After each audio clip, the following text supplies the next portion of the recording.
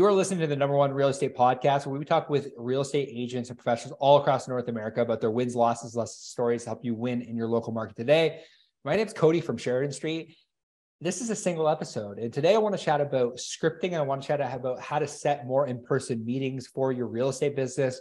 We've had the opportunity to work with real estate agents all across North America.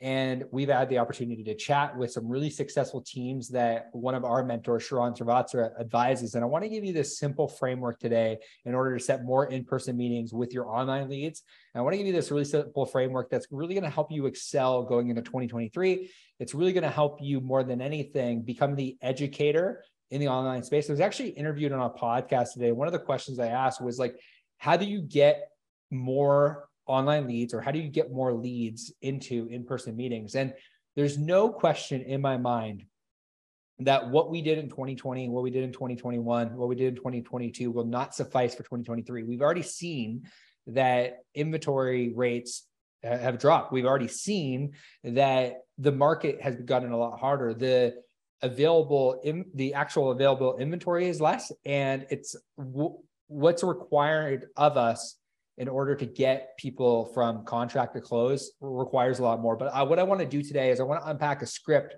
that Sharon actually has given our agency as added value to our clients, so that they can take somebody that might be on the fence about moving, or might be on the fence about buying or selling real estate, and get them over the finish line. And it's really, really simple.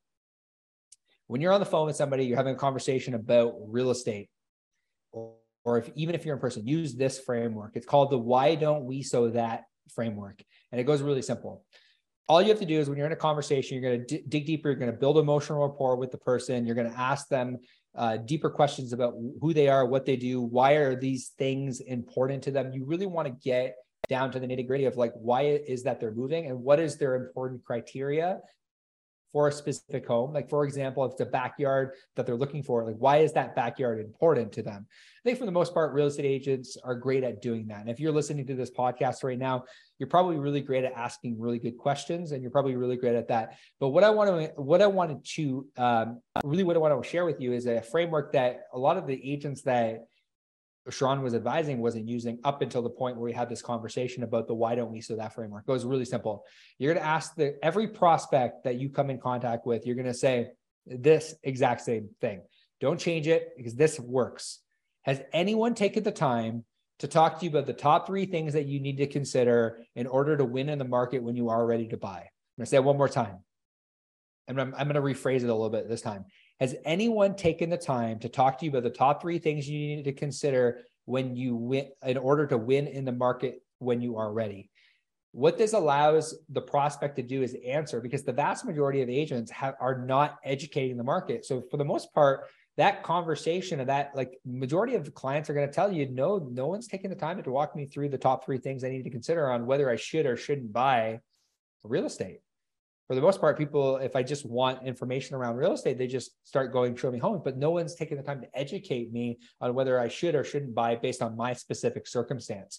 The name of the game right now is buyer presentations. You need to set more meetings, more appointments, more belly-to-belly conversations. And what these belly-to-belly conversations are going to allow you to do is you're going to understand on a deeper level, why are buyers on the sidelines right now? What's holding them? How can you articulate your message on a deeper level so that you can actually get them to take action? And then what you can do is you can take this presentation that you're doing and actually run a buyer like seminar or a buyer webinar, and you can start to go to the masses, but you need to be able to perfect it belly to belly, get to understand the language that they're using in order to create a really effective buyer presentation that goes out to the masses in the form of a webinar.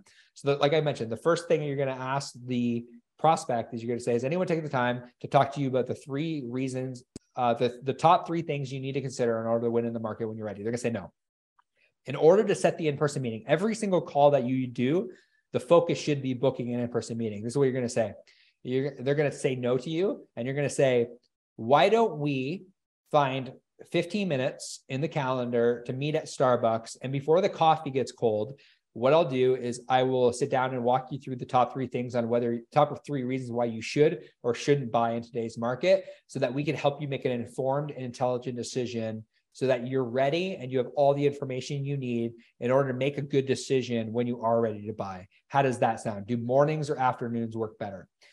What you're doing is the why don't we so that is you're leading with from an advisor standpoint. Think about a financial planner. They generally will sit down as a trusted advisor with everyone so that they can create a roadmap and a game plan. And that's really what we call the game plan frame, is you're creating a game plan of whether they should or shouldn't buy. You're not sending them to a lender first. You're sitting down with them and figuring out what is their specific circumstance. Because even if that person doesn't necessarily buy, what that gives you the ability to do is ask for a referral. Even if they decide, hey, this isn't the right time for us, cool. Do you know anyone else that might find this information useful?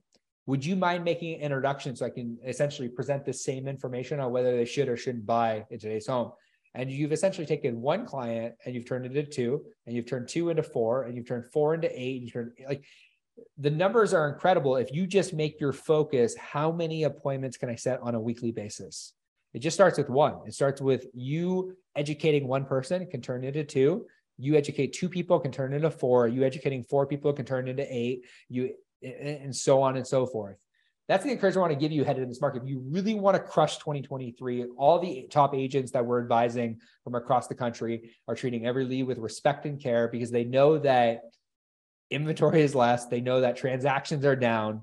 What we need to do is we need to educate clients on whether they should or shouldn't buy. Something I really want you to consider using that frame.